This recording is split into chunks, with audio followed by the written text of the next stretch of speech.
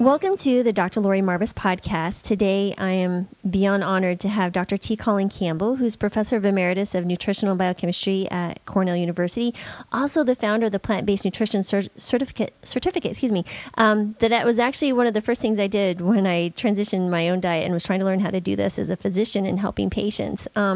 He's the author of over 300 research papers, co-author of the China Study, Whole, the Low-Carb Fraud, and just one of the lead scientists of the China Project, which we really want to talk about. How are you doing today, Dr. Campbell? Good, great. Great. Especially today with the sun here. We haven't had sun here too much this year. Oh, where are you located right now? Upstate New York at Cornell, okay. Right just outside the city. Wonderful. Yeah, you guys had a really interesting winter for sure. Well, not much snow. It's been a cold spring, wet, so forth. Okay. Yeah. So I'm curious if you could just, most of my listeners are familiar with the plant-based diet, and, I've interviewed other physicians who also do this. I'm interviewing Dr. Esselstyn soon, Dr. Bernard, and everybody. But I'm curious, can you give us a little background about the China study? And I know it's a very long history, but I had asked some folks, on Facebook if they could give me some ideas of what they would like to know from you. They're familiar with your work.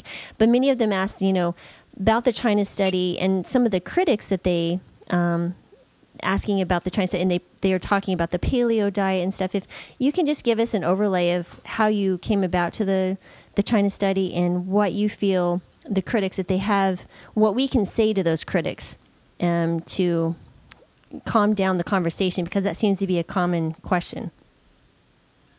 Well, that's a question that I have to about. I won't say. Yeah, it's been more than 60 years since I started my research career, counting my graduate work. But all of my interest was on diet and health, all during that entire time. And I started out at a place where it's different than I am now.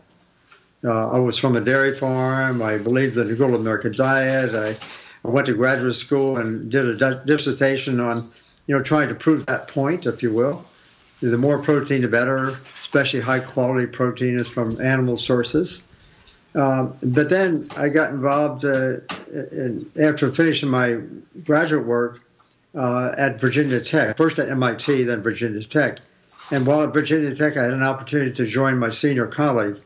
I was a professor at Virginia Tech, but I joined my senior colleague in a project in the Philippines under the State Department. And what our charge was to see if we couldn't help that country, specifically the Department of Health, in some of the trying to help them resolve the malnutrition problem in their children.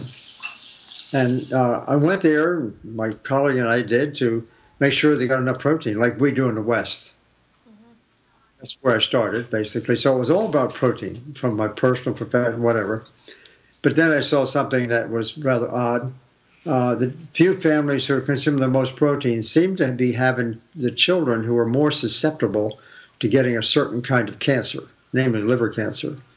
Then that was not quite believable. Then there was a report from India, experimental animal study, showing the same thing, that when protein is increased experimentally, let's say in an animal study where they're exposed to a carcinogen that gives rise to liver cancer, when that kind of study is done, higher protein, more cancer, very simply. So the two ideas together, my observations, in the Philippines, plus that report from India, I said it's time to do some research on this, because we're going to the Philippines to advance the cause of protein consumption. And here we're seeing something virtually the opposite. So I got a grant from NIH that lasted for the next 27 years. I like to brag about that because these grants they're usually for 3 years, maybe 5. And I went back and kept getting repetitively renewal of that grant.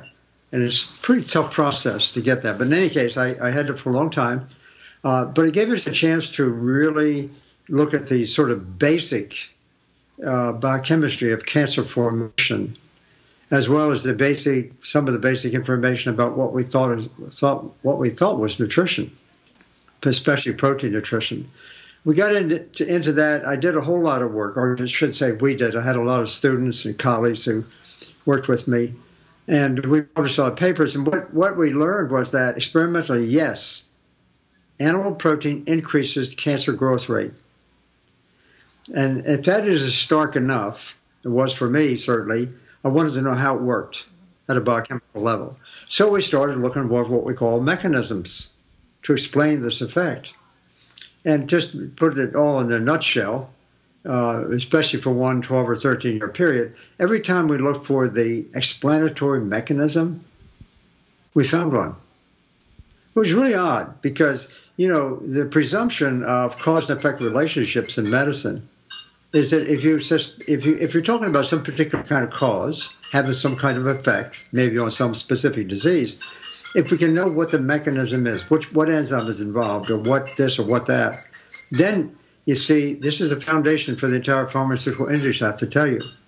If we can understand what the mechanism is, then in theory we might find a chemical, we'll call it a drug, that can block that.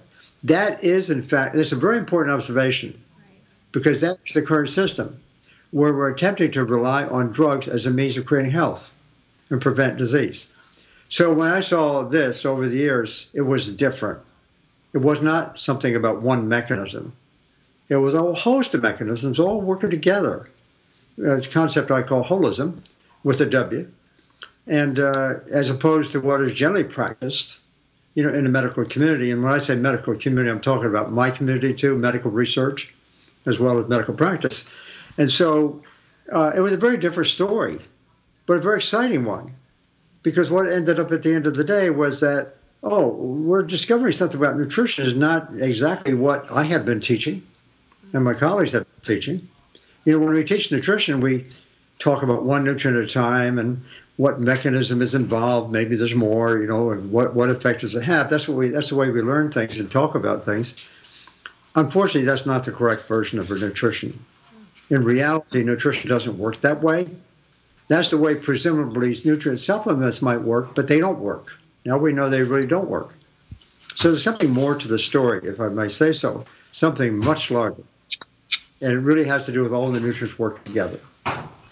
And so we did, then with that idea coming into view, I had a chance to work in China with a human population. And this was the first research project between the United States and China, actually. It was very exciting. We went to China with my Chinese colleague who was here with me at the time. We went to China to see why it was that cancer was so common in certain counties and not in others. There's a fantastic difference between high-rate regions and low-rate regions. And it was a perfect setting, in a way, to check out what we were learning in the laboratory. I was learning a lot in the laboratory, I thought, but then I wanted to see, let's go to the human population. And there, we set up the program in collaboration with fantastic colleagues at the University of Oxford, England, together with a college in China and Cornell. We were the directors. And so it was a combined study to go to China, collect all kinds of information from a sample of villages, a total of 65 counties, 2 villages in every county. So we had 130 villages. We went to those villages. I use that word "we" a little cautiously because it was really my Chinese colleagues that set it all up and did a beautiful job. And so we collected blood samples and urine samples and food samples. We were given information on all the diseases, not just cancer. The Chinese, we did questionnaires. So we collected a massive amount of information. And my thought was, at the time, was that with my alternate view of nutrition, in a sense, I wanted to see, are there combinations of nutrition that might tell us something? Because it's very clear from a biochemical point of view, nutrients work together. Mm-hmm. They don't work alone. They can work alone, but that's not the way it is. And so this is an opportunity to really, the only place in the world we could have done this, because there the differences in cancer rates were so huge, and other diseases too, actually. And with all this information, we ended up with what is regarded as the most comprehensive study ever done in the history of medicine. I had fantastic colleagues, and it basically involved not just Cornell and Oxford and the Chinese academies, but it actually involved a total of 24 different laboratories around the world. So it became 4 different countries. And so it became a very exciting project. And at the end of the day, when we did the survey in 1983-84, then we assembled all the data, massive undertaking, I should say, mostly under the guidance of my colleagues in Oxford, where I spent some time myself. We assembled all the data, came out with a big, huge book. You know what? I think well, this is Skype. You don't need to see it. But the book is much bigger than the China study itself, by the way. But in any case, it's a huge, big monograph, about 896 pages and just packed with data. So from that, we started looking at the information and seeing, essentially, did it coincide with what we see in the laboratory? Did it coincide with what the Indian workers had done many, many years ago? Did it coincide with my impressions of what I saw in the Philippines? Yes, it did. But in order to understand that, you really have to analyze data in a very comprehensive way. You can't just sort of selectively pick out one variable and one outcome and things like this. I'll come back to that point in a moment. Because you can't take these kinds of studies involving lots of correlations and infer causation. You can't go from correlation to causation. So the way you get to causation is considering other kinds of studies, like we had done in the laboratory, for example. In any case, we assembled all this information. And from looking at it from that perspective, in a much broader perspective, then it was clear that as soon as animal protein sort of begins to enter the diet, and not just in the China study, by the way, because they didn't consume that much animal protein there. But in any case, when considering the context of the mechanism studies, and especially considering the context of other epidemiological studies that have been done by other researchers, we put all that together. As soon as animal protein starts to increase in the diet, let's say from a theoretical 0, as soon as you start putting that up, you know, it's almost a straight line relationship with breast cancer, with heart disease, and things like this. Amazing. Those studies, the one I just mentioned, was shown early on in the 1970s and 1980s and so forth. They were never taken too seriously because researchers wanted to know, well, that doesn't show very much. You see this impressive correlation, but it might not be animal protein. Maybe it's telephone poles, because the areas that consume more animal protein are richer, and they have more telephone poles. You see how silly this can become? So you can't do that really. And in any case, we started looking at the data just comprehensively, and sure enough, animal protein, 2 things happen. As soon as we start adding animal protein, animal food, basically, as soon as we start adding animal food to the diet, we have problems with the protein itself, which can be very serious, lots and lots of mechanisms, all kinds of disease outcomes. That's number 1. Number 2, maybe equally or more important even, and that is as soon as we start putting animal food in our diet, we start decreasing the consumption of the foods that matter. Plant-based foods. So, you know, it's a combination of the 2. And researchers don't look at it that way, I have to tell you, or very seldom. And so all of a sudden this comes into view, you know, mechanistically, the China study. And so my work actually came to the attention of the public, I think, primarily in 1990, when the New York Times did a cover story on our findings. And so did Saturday Evening Post and USA Today. We got, you know, front page stories in a lot of these places. And so it got a lot of attention. It also drew a lot of criticism. And the criticism I was already used to from my prior experience working on national panels and giving testimony before congressional committees and stuff like that. I was familiar with the criticism, but it was intense. It was nasty. And that was from 1990 until finally my wife told me, why don't you sit down and write a book? You know, and sort of see if you can write this down. So I did, with my youngest son, who was actually on stage in Chicago. He's a good writer, and he was a theater major. But he was a good writer, and so he was a great addition to all of this. And then he got so excited, but he decided to go back to med school.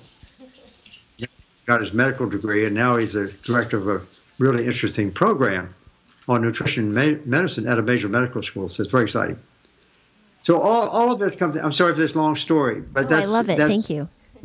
In a nutshell, and so, the story obviously is very provocative. The findings are provocative because what it says is, I'd like to say the positive side: eat plant-based foods, whole plant-based foods. Nutrient supplements is not it. It doesn't work that way. It's the whole food. And number one. And number two, don't add back a lot of the salt, sugar, and oil that we add to our diet. All that added stuff. That's not whole food. Especially the oils is problematic. It's pro-inflammatory because it's mostly omega-6 fats.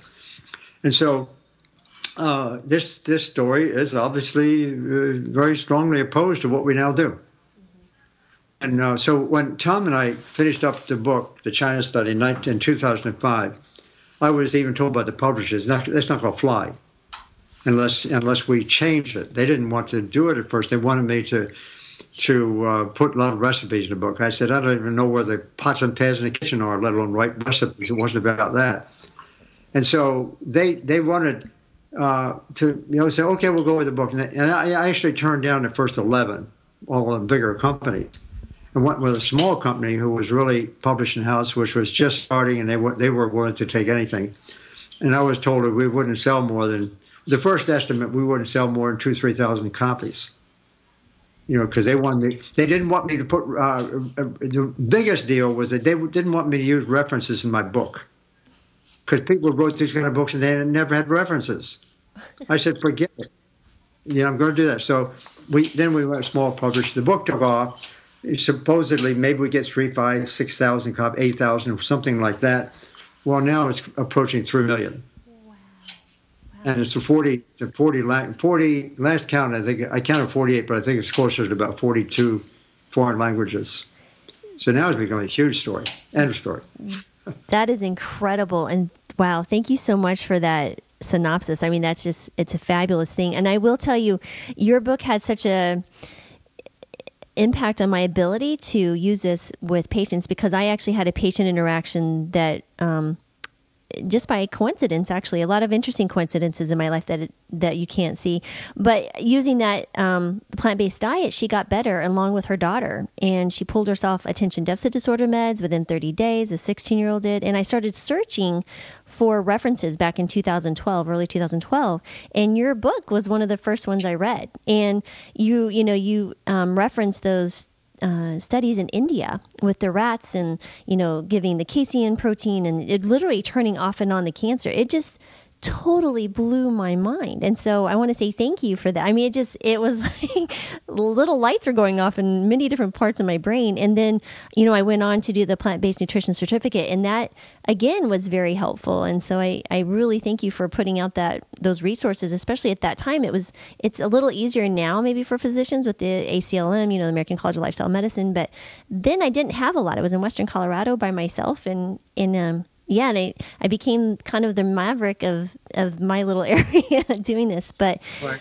I can't even imagine. I've received criticism just from my own colleagues. I can't even imagine on a national or international level how intense that must have been. I mean, how did you deal with that as a person? I mean, I understand tough skin. I mean, thick skin, but how do you deal with that mentally and emotionally? I mean, in your family, I can't fathom, because you're doing the right thing. That's the part that really bothers me. Well, the first thing that comes to my mind is a couple of individuals who've had influence on me in that regard. One is my wife, who we've been married for 55 years, but she started changing the diet. And, for their children, 5 grown children now.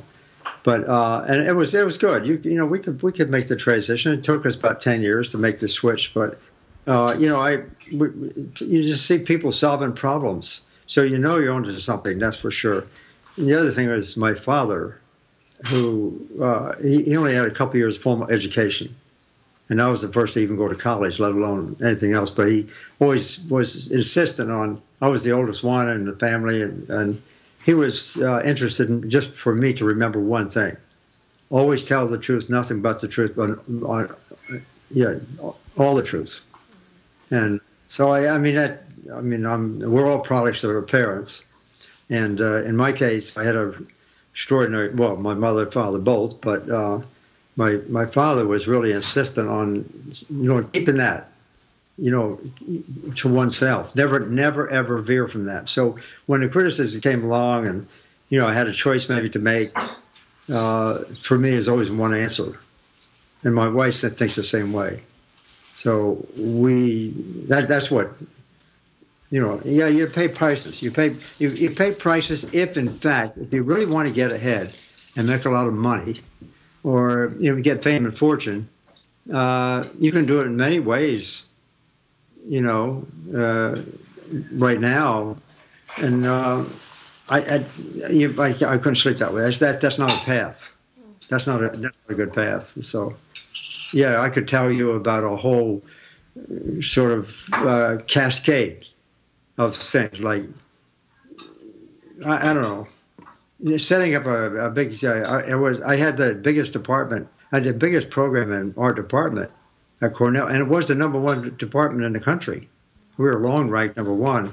So I had a perfect position, ideal position, and I really related to 3 successive Cornell presidents, one of whom really kind of helped to get the China studies started in a sense. So everything was like being in heaven or something. You couldn't have a better job. And I thought I would be immune from that kind of criticism to some extent, but I wasn't. And things like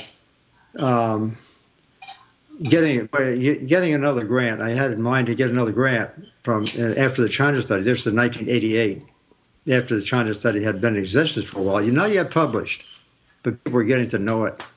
And I applied for another grant, which is tough to get, but I applied for it, and it was not only approved, it was recommended for funding. It was $7 million. I wanted to organize a study in China involving 500,000 people. And it was all being organized to advance this concept of everything working together, essentially. And we were ready to move on that, and already had bought, 6 -80-degree freezers for China. We'd moved down the line because we were told, we were going to get the money. And when I went to pick up the check, we required 2 institutes to participate: the Cancer Institute and the Heart Institute. And the Heart Institute took the lead, but the Cancer Institute, the group that had funded all my research, they came to the meeting and laid a check for $700,000 on the table, to kind of up front. I knew them, but there was another man there, a very significant man, who came along and showed me a letter. And the letter said that all of our work in China was a fraud. And that, and then it was signed Friends of the Institute of Aging. This man was the director of the Institute of Aging. And so he sent this letter. How could I answer, why? And for me to answer this letter, I said, I can't answer the letter. You don't even have the names of the people there. Well, then with that move, then the director of the Institute, the Heart Institute, said, we got a problem here. Before I can approve you're getting the funding, we've got to think about this a little bit. Well, they continued to think about it, and I never got the money.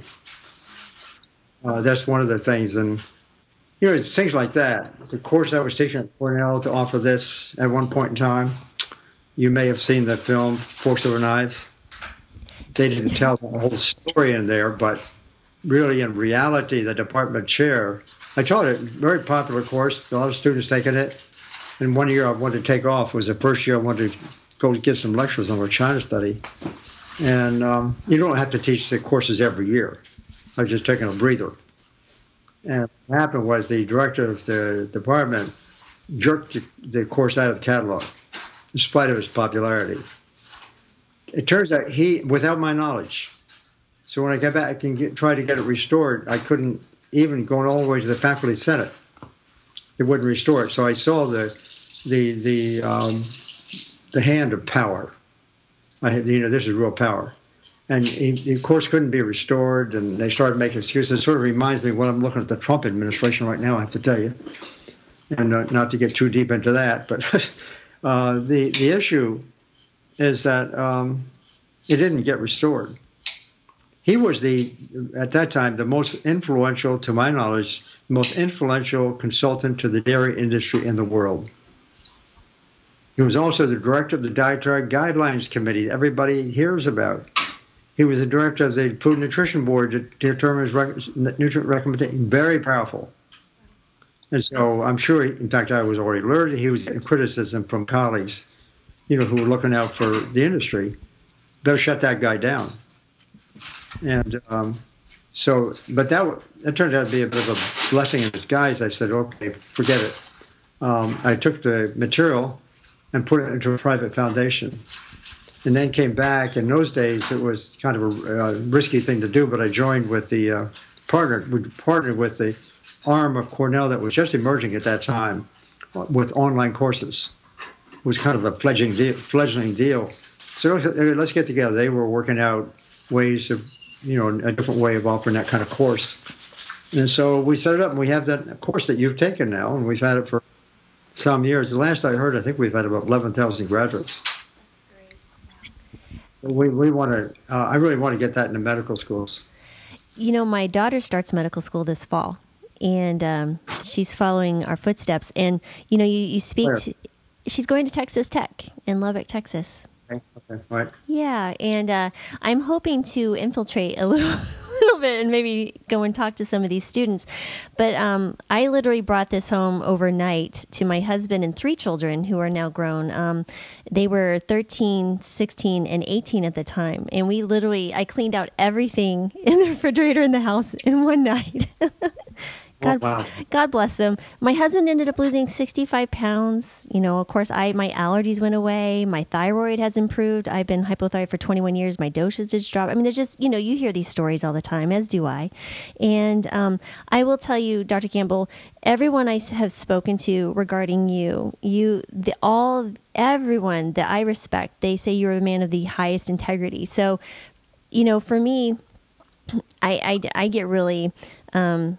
I guess, maternal in protecting. It really frustrates me to hear someone who does the right thing, who's putting out this information that's life-saving, life-changing, and to be criticized. And it's all I can do sometimes not to, especially online. I mean, some of the things that people have written, bloggers and stuff, and they don't even have the education that you do and the experience. It blows my mind. Oh boy. Again, I could talk about that again forever. But, you speak to bringing us into medical schools, which is really a real interest of mine, is bringing this to colleagues, because I've worked with so many colleagues and even helping them transition their own diet, reversing diabetes, losing weight, feeling better. And many of them are asking, well, how can I do this? And I help them do that, how to bring it into a practice, how to do it in a busy family medicine practice, and how to bill for this and make money and, do it in a sustainable manner. But I'm curious, what do you see as the biggest obstacles of moving this forward? I mean, I see that we're seeing some momentum, but I almost think that I'm sometimes in an echo chamber, that I keep myself in a silo with people that think like I do, believe like I do, that I really, I know there's more obstacles out there, but you've had such a wide experience. What do you feel we need to do, either as a medical profession or just as individuals, that we can do to move this forward in a more rapid pace? Because there's so many people, that could be affected, and we're literally going to bankrupt our country if we haven't already. Yeah, it's a good question. Actually, it's I think maybe it's probably my main question now, these last, I'd say, gosh, it goes back 20, 30 years, but especially in the last 10, 15 years or so, since the China study came out. China study was published, as you know, in 2005, so what is this, 12 years later? And I've seen things happen there. Being out, I've given lots of lectures. I've given, I don't know, at least 700, maybe 800 lectures, here and abroad, and actually including at least 150 or 200 medical schools. And so I've got a chance to speak to the community that I think needs this. And I also was in policy. I'm giving you a little background before I answer the question exactly. I was very deeply involved in food and health policy development in this country and abroad. And that means I was on committees, National Academy committees or expert committees like that, and have given testimony in behalf of committees to congressional committees and stuff like that. So I really got a feel for the interface between science and government, for example. That's one piece of the puzzle. Also, excuse me just for a second here. We got a phone ringing. Okay, there it goes. So the other side of it is the industry. I know the industry, I think, really quite well. And in fact, I understand them. Their idea is bottom line, let's face it. And if they have shareholders and stuff like that, they're working for the shareholders. So industry does its thing, right? Government, which I've had a lot of experience with, they're the ones that put out the grand statements, for everybody to hear what's the latest kind of thing. Dietary guidelines be an example, or all these kind of things. I've certainly been there and done that. In academia, we are unfortunately captives. We've become captives to too much to corporate interest. And so the story is big. The question of what I mean to say is we see it at a personal level. We see it in our families. We see it amongst friends. You tell somebody about this, and they react sometimes very negatively, almost hostile. And they never heard it before. That, in turn, was what generated for me the question you just asked. Asking myself, how can you move this forward, in the face of all of that? And got some ideas. I wrote, there's our second edition of China study, by the way, it just came out in December. And in that we added the new chapter. And how in the first edition, I tried to sort of focus on a few industries that might be responsible for denying this information to the public, like industry, like government, like big medicine, I think we called it, big science, things like that. And this second edition, I decided finally, there's another group I'm not going to leave out. It's called academia. And of all the different institutions in our society that essentially control knowledge, including the medical industry, if you will, all the institutions that control knowledge, I can certainly understand industry. That's their bottom line from, let's face it. Science, a lot of wonderful people in science, a lot of doing a lot of great things. I didn't want to criticize science, and that's my area. And I didn't particularly want to do that, but then come to realize that the kind of science we practice is very reductionist.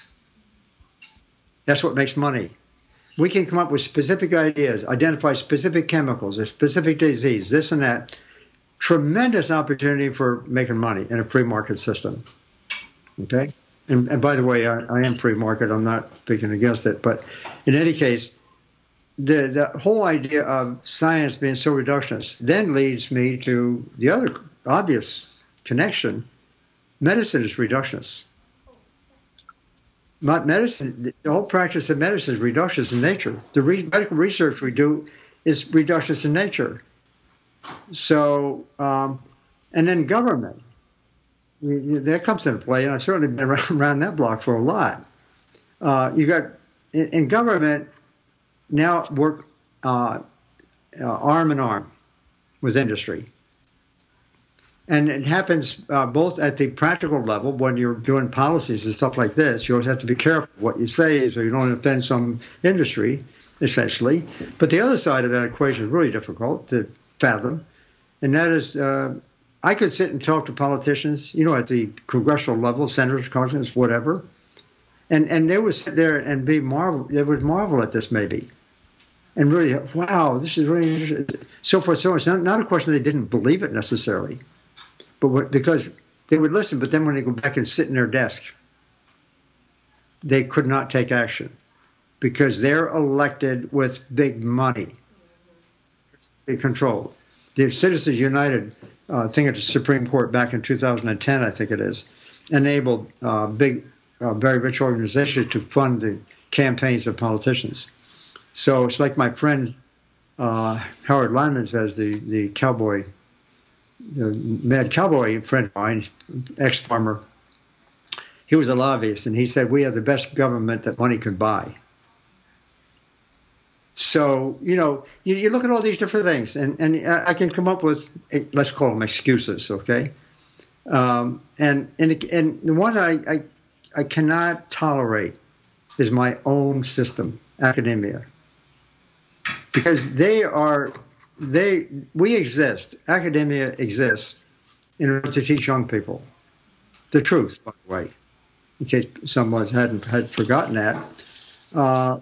We're also supposed to represent as best we can the truth. And in research, we should be doing research to follow the truth. We don't do research just to try to prove some product it might be worth selling. That's not what we're supposed to be doing. And we're not supposed to be defending things in our dietary practices that are not right. So you kind of continue to have to, it's all about truth. And academia, unfortunately, has sold their soul to a great extent.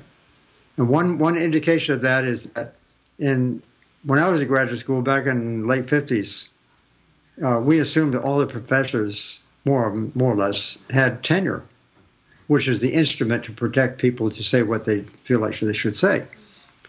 And now I want to tell you some figures that actually were published officially.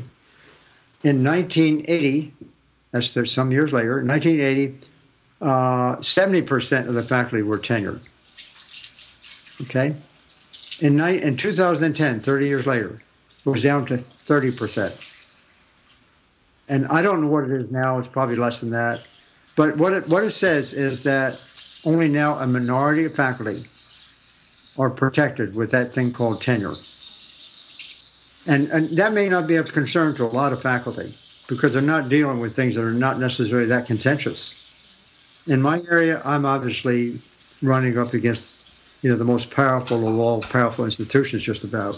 And if I didn't speak out what I'm learning, anybody else who didn't have tenure, it's off. It's done and gone. So I really do have a very strong, I think, understanding of this. I'm willing to defend it any place, whether it's in a public, I do in my public lectures, or in any debates. If anybody wants to debate me, from industry or government, I don't care who they are. And I've had a few. They won't do it anymore because they're not right. And so now the question is, okay, we know all this. There's a huge elephant in the room. We got to deal with it. What do? Do we go from the top down or the bottom up? Clearly, bottom up is the way to go. With medical practitioners like yourself, just like everyday families, they can, deal with it in various Sunday ways. I guess it's the way going to be the only way. But here's the problem with that. You can't go from top down because I already was doing that, trying to do that, and it doesn't work. The thing is that this is an ancient idea. Go back to ancient Greece. You've heard the expression "knowledge is power." That's a very sound idea. It's been repeated many times. We do know it. Okay, so if knowledge gives rise to power, and power in turn then is able to generate money, that's what power means, basically. If they is able to generate money and get capital and become, capital intensive, now they have money. It's a circular thing. Now they have the money. They can guarantee their power. They can protect their power. And they can grow more power. And so what is the first thing they want to do to maintain power? They want to control knowledge. They want to control knowledge. And one way they've worked on doing that is through universities. Another way is to control the kind of funding the NIH spends on medicine and things like this. This brings me to my final comment, just to get to your question. I don't know whether you know this or not, but in the practice of medicine, I mean, you folks, you're the ones that's out there with the public. You're on the front line, delivering health information on a very personal level to individuals. There's not a medical school in the United States that really teaches nutrition. And if there is Tufts offers maybe 18, 20 lectures. That's nothing. In any case, the nutrition information they offer is old-fashioned. It's only to teach the status quo. It's not the real stuff. So medical schools are not teaching nutrition. So how are doctors to get to know? You had to learn on your own.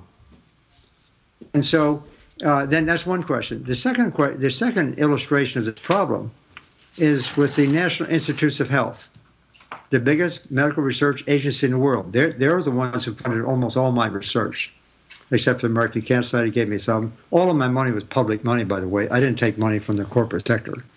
So NIH is made up of 28 institutes, and I know that organization. They're very big and powerful.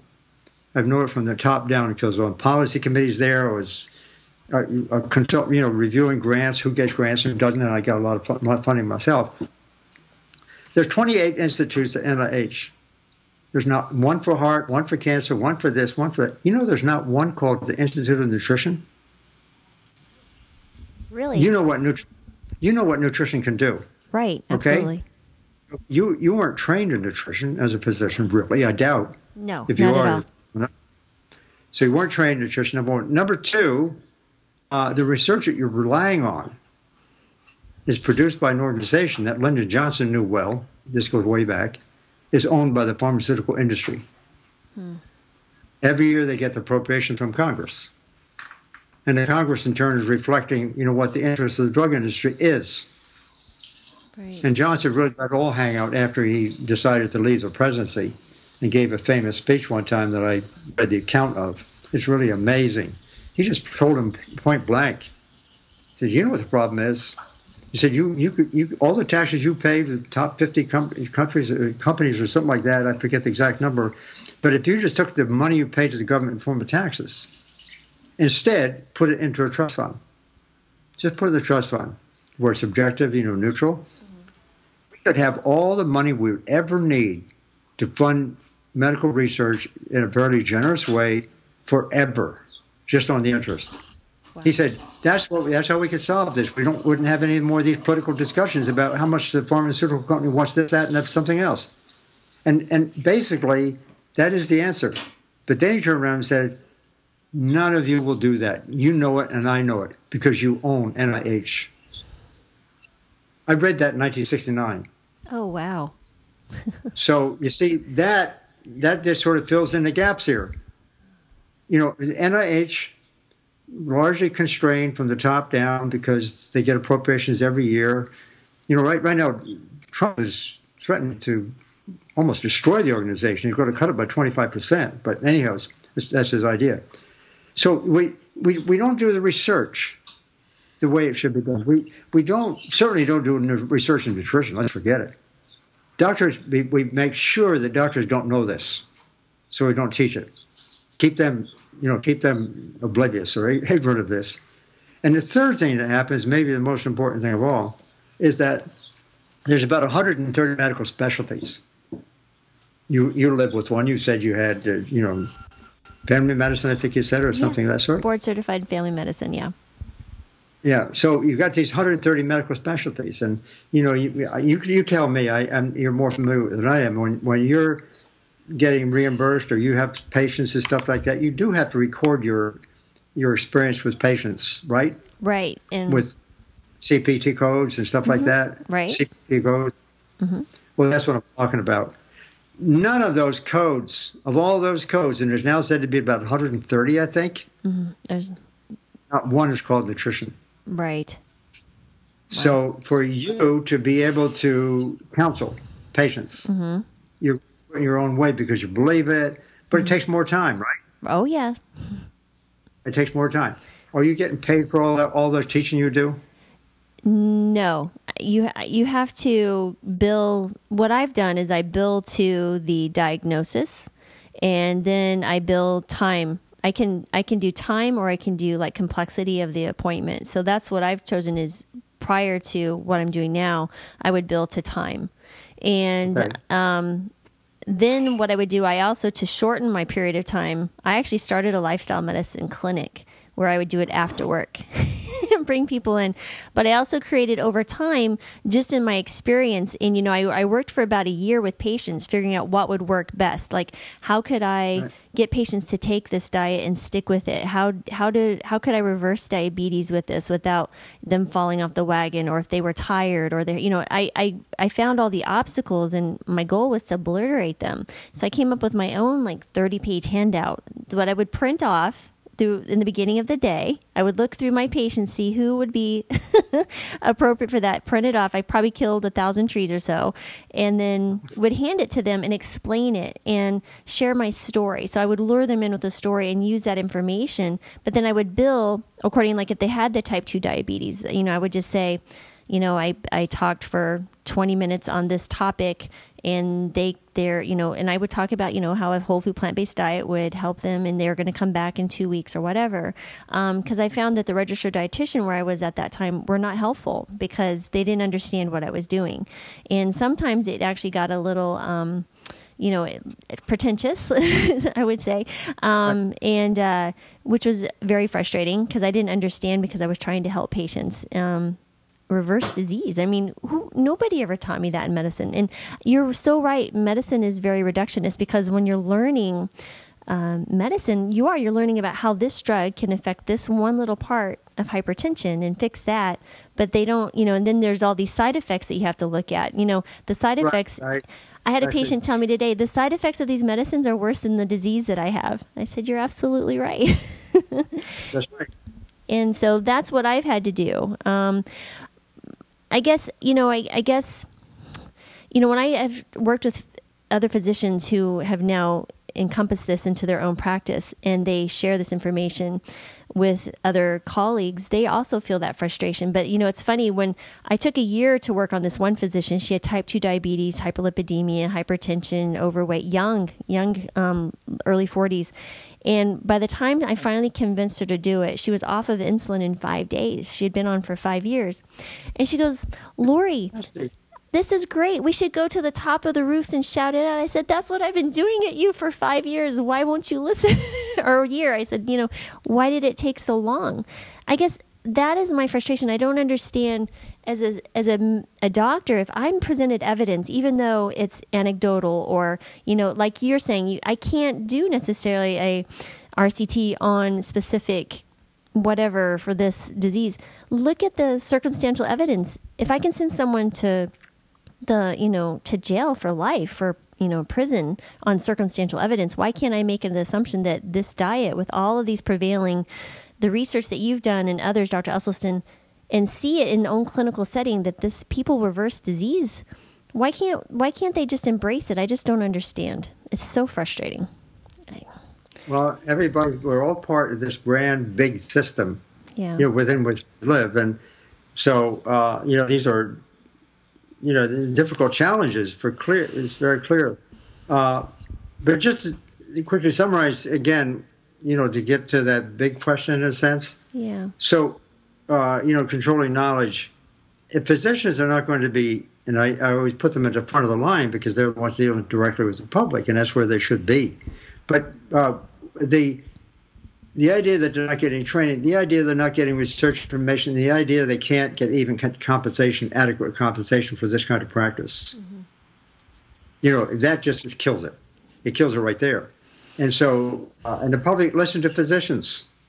Quite frankly, I think they listen to physicians, generally speaking, more than they do somebody like me with a PhD, even though I might be teaching this stuff. Right. But in any case, that's another story.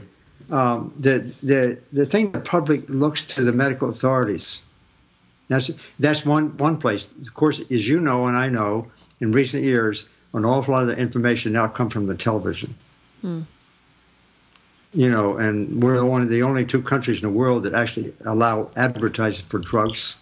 Right. I'm sure you know that. Yes. And in the area of all these concocted diet plans and this and that, forget it. I mean, it's crazy. So the question is, how do you move from here to there? And I might, if you just got the time, just tell you a couple of things. First off, way back when, 1985, 86, I was at Oxford University for a year.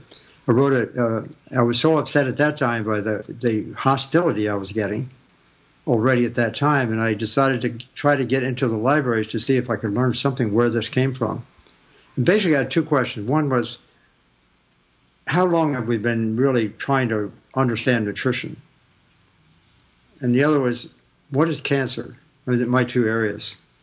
And particularly, what's the relationship between nutrition and cancer? And the reason I was prompted to that was because I was on a National Academy Committee in 1980 to 82.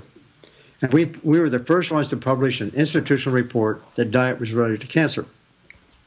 It was the most sought-after report in the history of the National Academy of Science. It made a lot of news in those days. And I was the target of a lot of it because my colleagues in nutrition, they said I had betrayed the society, and they tried to throw me out of my. They actually petitioned to have me investigated and thrown out of the society. Right after when they first learned this, 2 weeks before, I'd been just nominated by the executive committee to be their president. So once I got myself in that jam, and so anyhow, I went to Oxford, and that was 82, and I went to Oxford in 85, 86. And I decided I was working with my colleagues in Oxford on the China data on the China study, but I also decided to get into the libraries to see if I could learn something about the history of this. Basically asking how did we get so stupid, essentially, and how has nutrition ever been considered before? Eventually, I wrote a pretty lengthy paper in '86. I gave a short presentation at a history society meeting in science, but other than that, I didn't. Anyhow, I just dug it out recently. Now, with 30 years reflection, what I wrote there, I'm so excited about, because now I think I can add another wrinkle to the story about why are we all so stupid. And what we see in the past, and I found literature on this, really substantial literature, going back to the 1700s. Oh, wow. So I looked at a proposal that was made in Middlesex Hospital, for example, in London, the big hospital at the time. One doctor, this is 1805. He made a proposal to do a study on women's breast cancer to see what effect the vegetable diet would have on them. And he was turned down. He went back a second time, he turned down again. I'll just tell you that much. In 1805. Yes. This is incredible. And so then I back through the 1800s. My story that I wrote is all about what happened to the storyline then in the 1800s. If nutrition and others were quite excited about the possibility of nutrition, but all during the 1800s they used to have some reasonably lively debates on this and stuff. But by the time 1900 rolled around, nutrition was dead in the water almost, because the ones who took over that whole narrative was the surgeons in the 1800s. They believed that cancer was what they called it, a local disease. The opposing view, like on the ones on the side of nutrition, it was called a constitutional disease, the whole body somehow. And they had these beautiful debates. But the surgeon said, no, it's a local disease. What that means, there's something very specific causes the cancer. Besides, when they get cancer, we'll just cut it out. See, that's the nature of the local theory of disease. But they eventually lost, and finally, along around the late 1800s, they were joined by two other groups: the radiologists, who discovered that a ray of radiation might do some damage, and then also the chemotherapists. They're both focused on the same idea, the local theory of disease. We'll kill that thing. And that's it. And then, so the American Cancer Society, that started in 1913. Oh, okay. The man who started that, he had a very reputable reputation before that. After that, his name disappeared from the books. This is a remarkable man. He gave a talk in 1913 in Washington, D.C., called The Menace of Cancer. And one of his major recommendations, right at the top, was what we need to do is to study the effect of nutrition on cancer. 1913. Wow. 3 years later, he's off the board. Wow. So do we? This is their story, a monumental. It's a fantastic story. Wow. And so, all my history. I just recently, I showed this paper to a friend of mine, an old friend of mine, who's the editor-in-chief of one of the major journals, and he's been here like I have. He's almost my age. And he read this and all he keeps saying was fantastic, amazing. He said he couldn't believe that this was going on. And so he convinced me I should take that paper of mine and divide it up, make it little smaller chunks. And so I've done that. I've gotten 2 papers out of that. The first one just was published yesterday, day before yesterday. Oh, so we have access to this? Yes. Had to pay money for it, but it's going to be open access. Oh, wow. The whole paper. Okay. And then the second paper, that basically it's kind of a restricted story. It just has to do with this man who started the American Cancer Study, and then some more discussion about that. The second paper is going to be coming out next month. It's been accepted too. And that has more to do with, okay, if we knew all this back in the 1800s, then how come we forgot it?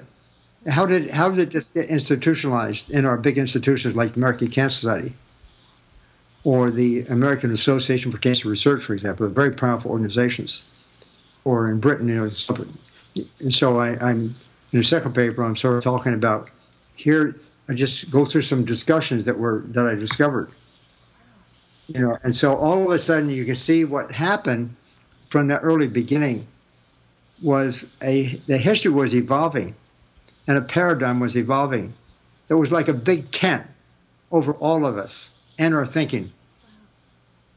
And in that tent, there were two things that stood out. Number one was reductionism. That's the way we do things. We still do today. The pharmaceutical company talk about targeted drug therapy. What nonsense. Well, precision medicine initiative is a little more complex, but the same thing. So that was one idea where we took the wrong path. The other idea that we did, not necessarily through the surgeons, but was to worship one nutrient, protein. And protein in those days was thought to be equivalent, synonymous with meat, because it was animal protein. And they wanted to ignore plant protein. Finally, when plant protein, people came along and discovered plant protein, that's no good, that's low quality. So, we've lived with this, we're living with this religion of animal food-based diet. And we're working with a reductionist solution to the problems we create. In the meanwhile, we basically pay huge amounts of our taxes go to subsidize the production of foods for our children in the schools to keep them sick. Well, don't say it that way. Don't say it quite like I do. But we pay these taxes and these subsidies, and in order to save the dairy industry and save the meat industry and save on and on. We actually let the drug people off the hook by taking their products overseas and sticking foreign banks. So everything our system is doing is to feed the devil. Literally. And the time we have to stop that. So for me, if there's a solution, first off, it's ground level, what you're trying to do. Okay. But I think you should get compensated. You should be honored for what you do. And everyone like you. That's one thing. I think the other thing is to deal with this question about knowledge, because they said knowledge is power. And so the question is, who's controlling the knowledge? I have seen that firsthand. I know who's controlling the knowledge. And now, even from my wanting to talk to senators or congressmen about this, or even big newspapers, I've been trying to do this lately, they don't want to hear this. It's very disruptive. So I don't know. I agree. I went to Congress. Well, I went to D.C. in February. There's a group of physicians, they're called Physicians Working Together, who are trying to have a different place at the table than the AMA, because the AMA really doesn't represent the majority of physicians in the United States, maybe 15%. And it was really an interesting opportunity. I met some amazing doctors who, are questioning how we, like the American Academy of Family Practice, or, the different boards, and how they make money and recertification and just some other things, and reimbursement and doctors and all this stuff. But what was interesting is we had 3 senators, or congressmen, come and speak to us. And one of the very first ones said, I'm going to have to tell you guys something you don't want to hear.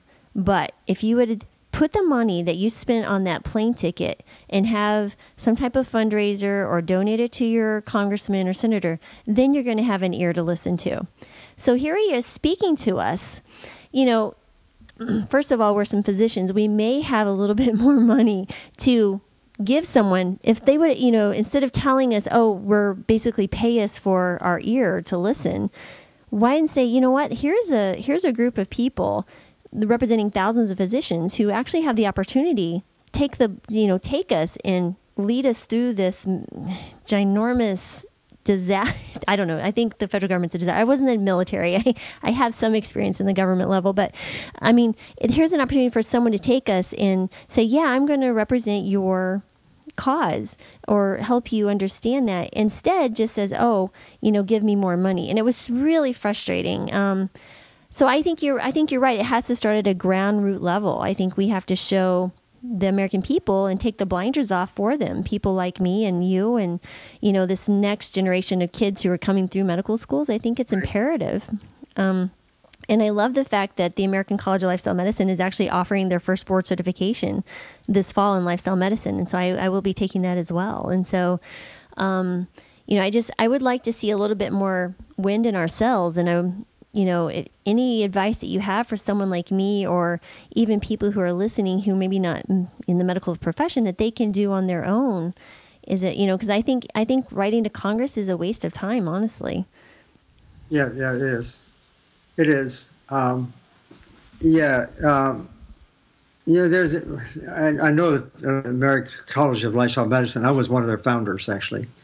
I'm not now a member because I couldn't quite agree with the way they're going, but I have to give credit. They're going in the right direction. Okay.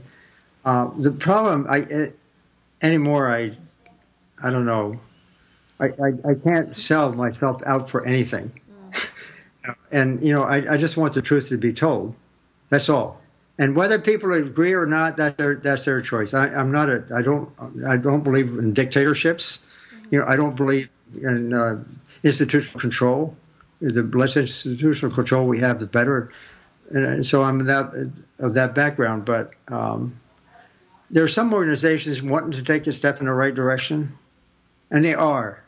They are. But they sort of still come up short because they're concerned about being able to reach the public in a way in which they could gain more people to listen to them. And I can understand that. I mean, I was part of that game too, in the policies we did. So, and in medicine, you can tell people to eat your vegetables or, increase your vegetable from 5 a day to 9 a day or something like that. You can sort of say these kind of things. That sounds right. I mean, they are. It's a right direction. Or, try to get away from drugs. Don't use drugs quite as much as, try something else. We say these things. A lot of people, and that's all I want to emphasize. That's a plus. Mm-hmm. But, I think at the same time, since we now know the partial steps don't get us there. And now we're facing some really serious crises in the world. One of which is the cost of health care. I'm sure you've heard about that one. And, in that debate, they don't talk about solving, making people, reducing costs by making people well. Also, there's the issue concerning the environment. That's a big issue. And so I think there needs to be a voice someplace that just says it, try to say it as clearly as one can. Here's the evidence. Because I say this kind of thing now, the biggest story about this kind of whole food plant-based diet in my mind, it's not about preventing future problems. That's called preventive medicine. Preventive medicine doesn't get much recognition in the medical profession, quite frankly. I think we just, the biggest story, I forgot what I was going to say, the biggest story about this is the effect that this diet has on actually treating patients. It's not about prevention, it's about treatment. Now we're talking about something real. We're going right to the core of things. As you know, the medical profession is all about treatment. Okay, pretty much. And I'm saying the biggest thing that can be done in the clinic when physicians are treating people is to tell them about diet. Wouldn't you agree? Absolutely. I know drugs. I know there's some stuff like that, pills and procedures. They work in a lot of cases, but Absolutely, 100%. And I had an interesting 5.5 years. So I transitioned my diet overnight. Dealt with that with the family. And then I transitioned jobs actually to where I could work and do a lifestyle clinic. And then I worked where I could work with organizations and, work comp insurance and helping, employers become healthier.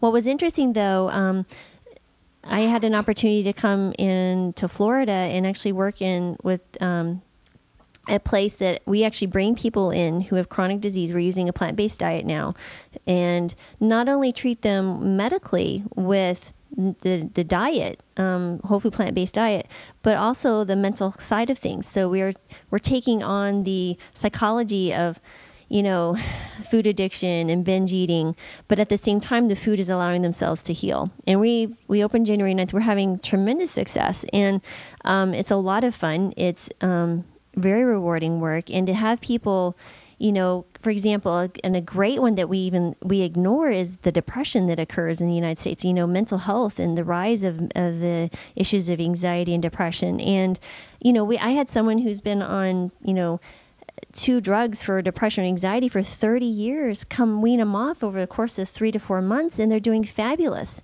To hear people say, oh, I actually... It's a fantastic story. Yeah. There's so many. And, coming off diabetes meds within, days as they've been on it for years, and stopping insulin and the weight loss and the headaches are gone, the whole thing that we all hear, skin's clearing up from psoriasis, rheumatoid arthritis, and, all of these wonderful things. And it's an incredible opportunity, and it's just been so much fun. It's like, a perfect setting for me, and I love it. And so for me, I feel compelled to, that's why I started the podcast, started back in October, because I feel like I have to speak to talk to you and talk to patients. So I've interviewed people who've lost 250 pounds doing this. And, I spoke to Dr. Ron Weiss earlier this week, and he spoke about how his father, back in 1990s, went to a plant-based diet with, advanced pancreatic cancer and had 50% reduction of tumors. And his doctor just blew it off. And he lived 18 months instead of 2 weeks. And I guess that's the part I'm just really struggling with is, we hear people like I'm very active on social media, and I have access to, there's one group, there's 60,000 female physicians in one group. And then another one, there's like 1,200. And I posted the question, I had an article like using plant-based diet, in healthcare and in the setting of in a practice setting, and I was garnering some opinions just because I can kind of gauge what they're thinking. And one of them said, "Well, I did the ketogenic type diet. I lost significant amount of weight. My cholesterol is better. My prediabetes is better, and I feel great." So, I have had these conversations multiple times. Do you have any suggestions for our listeners? Because that's going to be the big thing, the ketogenic diet, the paleo diet, blah, blah, blah, on and on. Do you have any little spiels or something that they can say to these people and say, listen, this longevity is not on your side. There's no population that's ever lived long that ate a primarily animal protein type diet. I mean, what would you say to those people? There's one idea. The first thing is point out that all these words you just mentioned, Atkins diet, paleo diet, ketogenic diet, what's the other one? South Beach diet, protein powered diet, blood type diet, on and on, the zone diet, right. All of these things that are out there. And they basically all are blaming the health problems on our high consumption of carbohydrates. Right. So they tend to fall under that category called low carb diets. And that, I have to tell you, is a ruse because and this was started in 1973 by Robert Atkins, mm-hmm. and then Atkins-like followers ever since. And what they were up to at the time, they had a couple of things on their mind, and a lot of them since.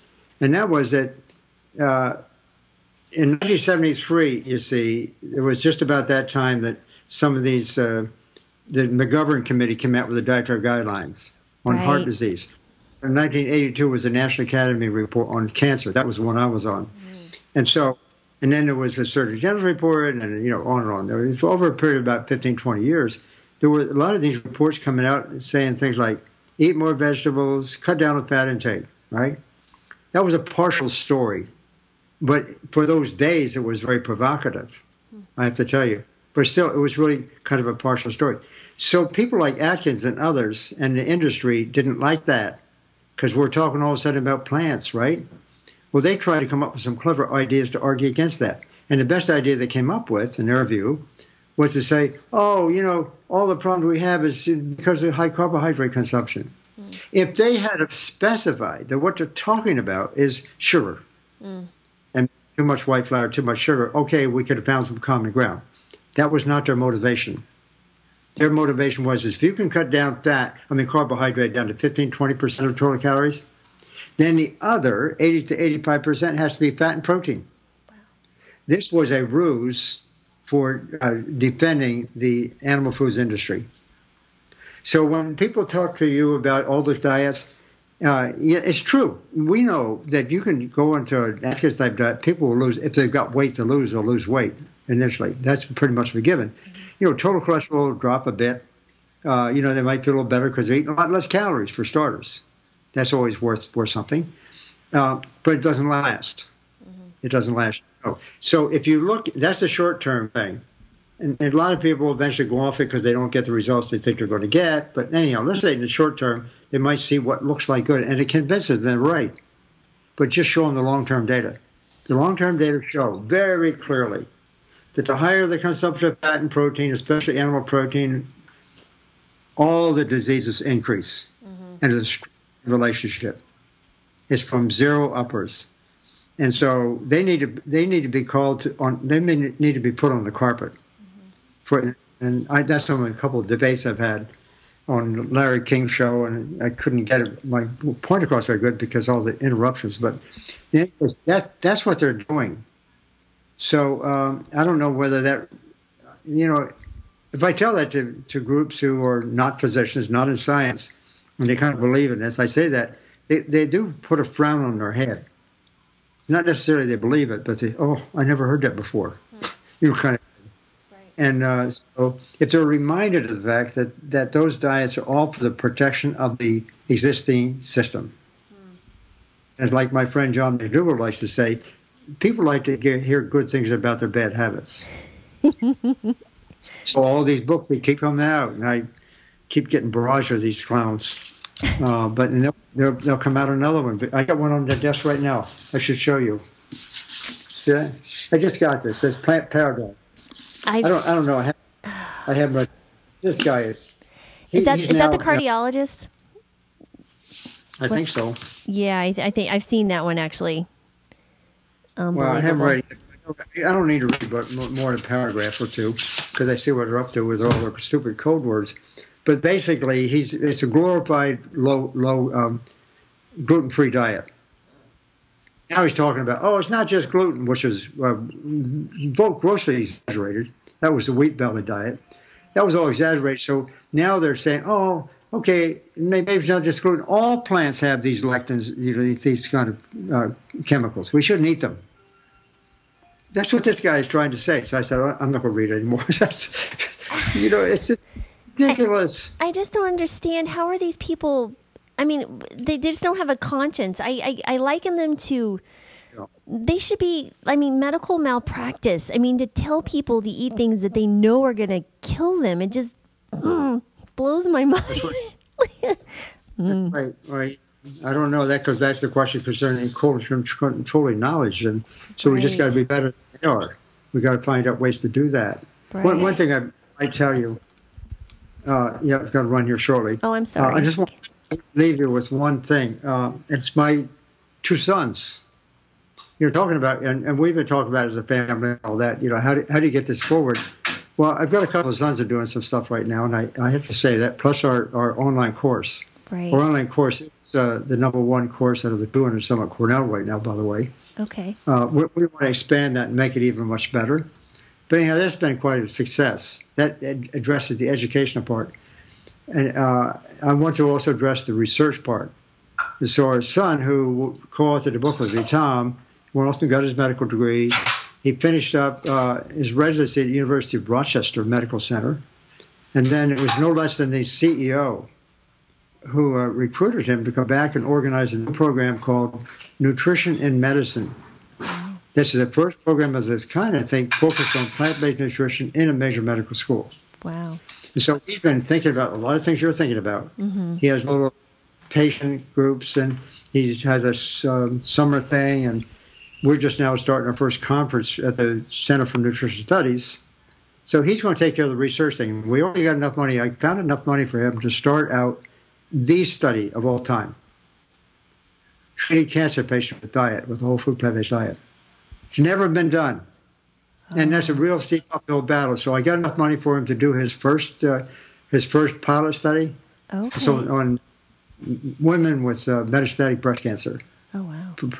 Pretty tough group, in terms of their risk. So he's going to take care of research end of things. So we got our education covered, we got our research end. One more piece is a three-legged stool. It's what land-grant universities around the country have used for 100 years. It's called extension. And so the word extension in every state means cooperative extension, maybe. You might have heard of that.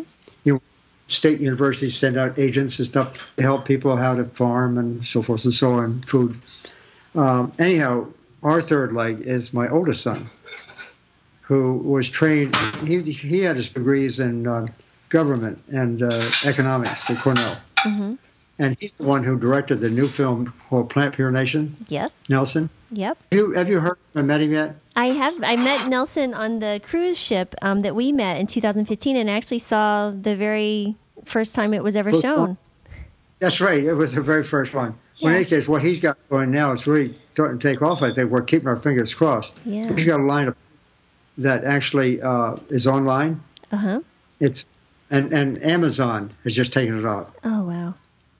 So he's got a big partner, and possibly others, another really big food company in the country. So we'll have, we want to, and it's food that's made affordable. Wow. It's twice as much food actually as Amy's has for about half the price. And it's healthy.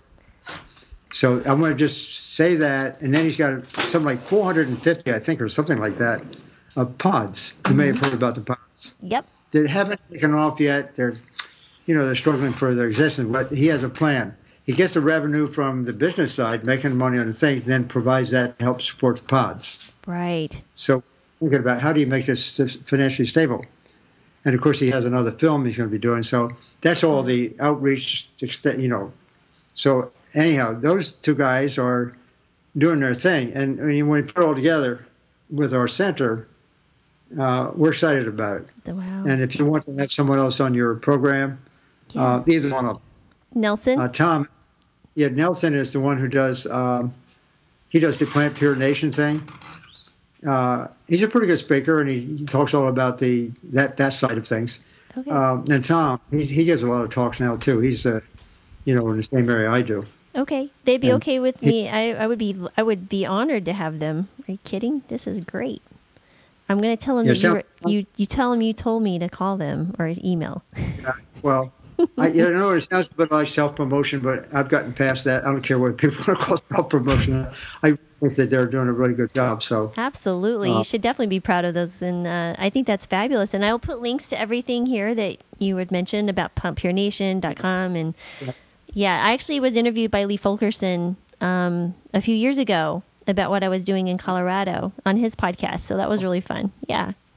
That's really great. And John Corey, the producer of 47 Eyes, is the guy who is also the producer of Plant Pure Nation. Okay. Working with. Okay. Same guy. Cool. Very cool. Okay. I feel like point me or going to run. But. Well, thank you so much, Dr. Campbell. I appreciate you so much, and you have a great evening. Great. Well, thank you.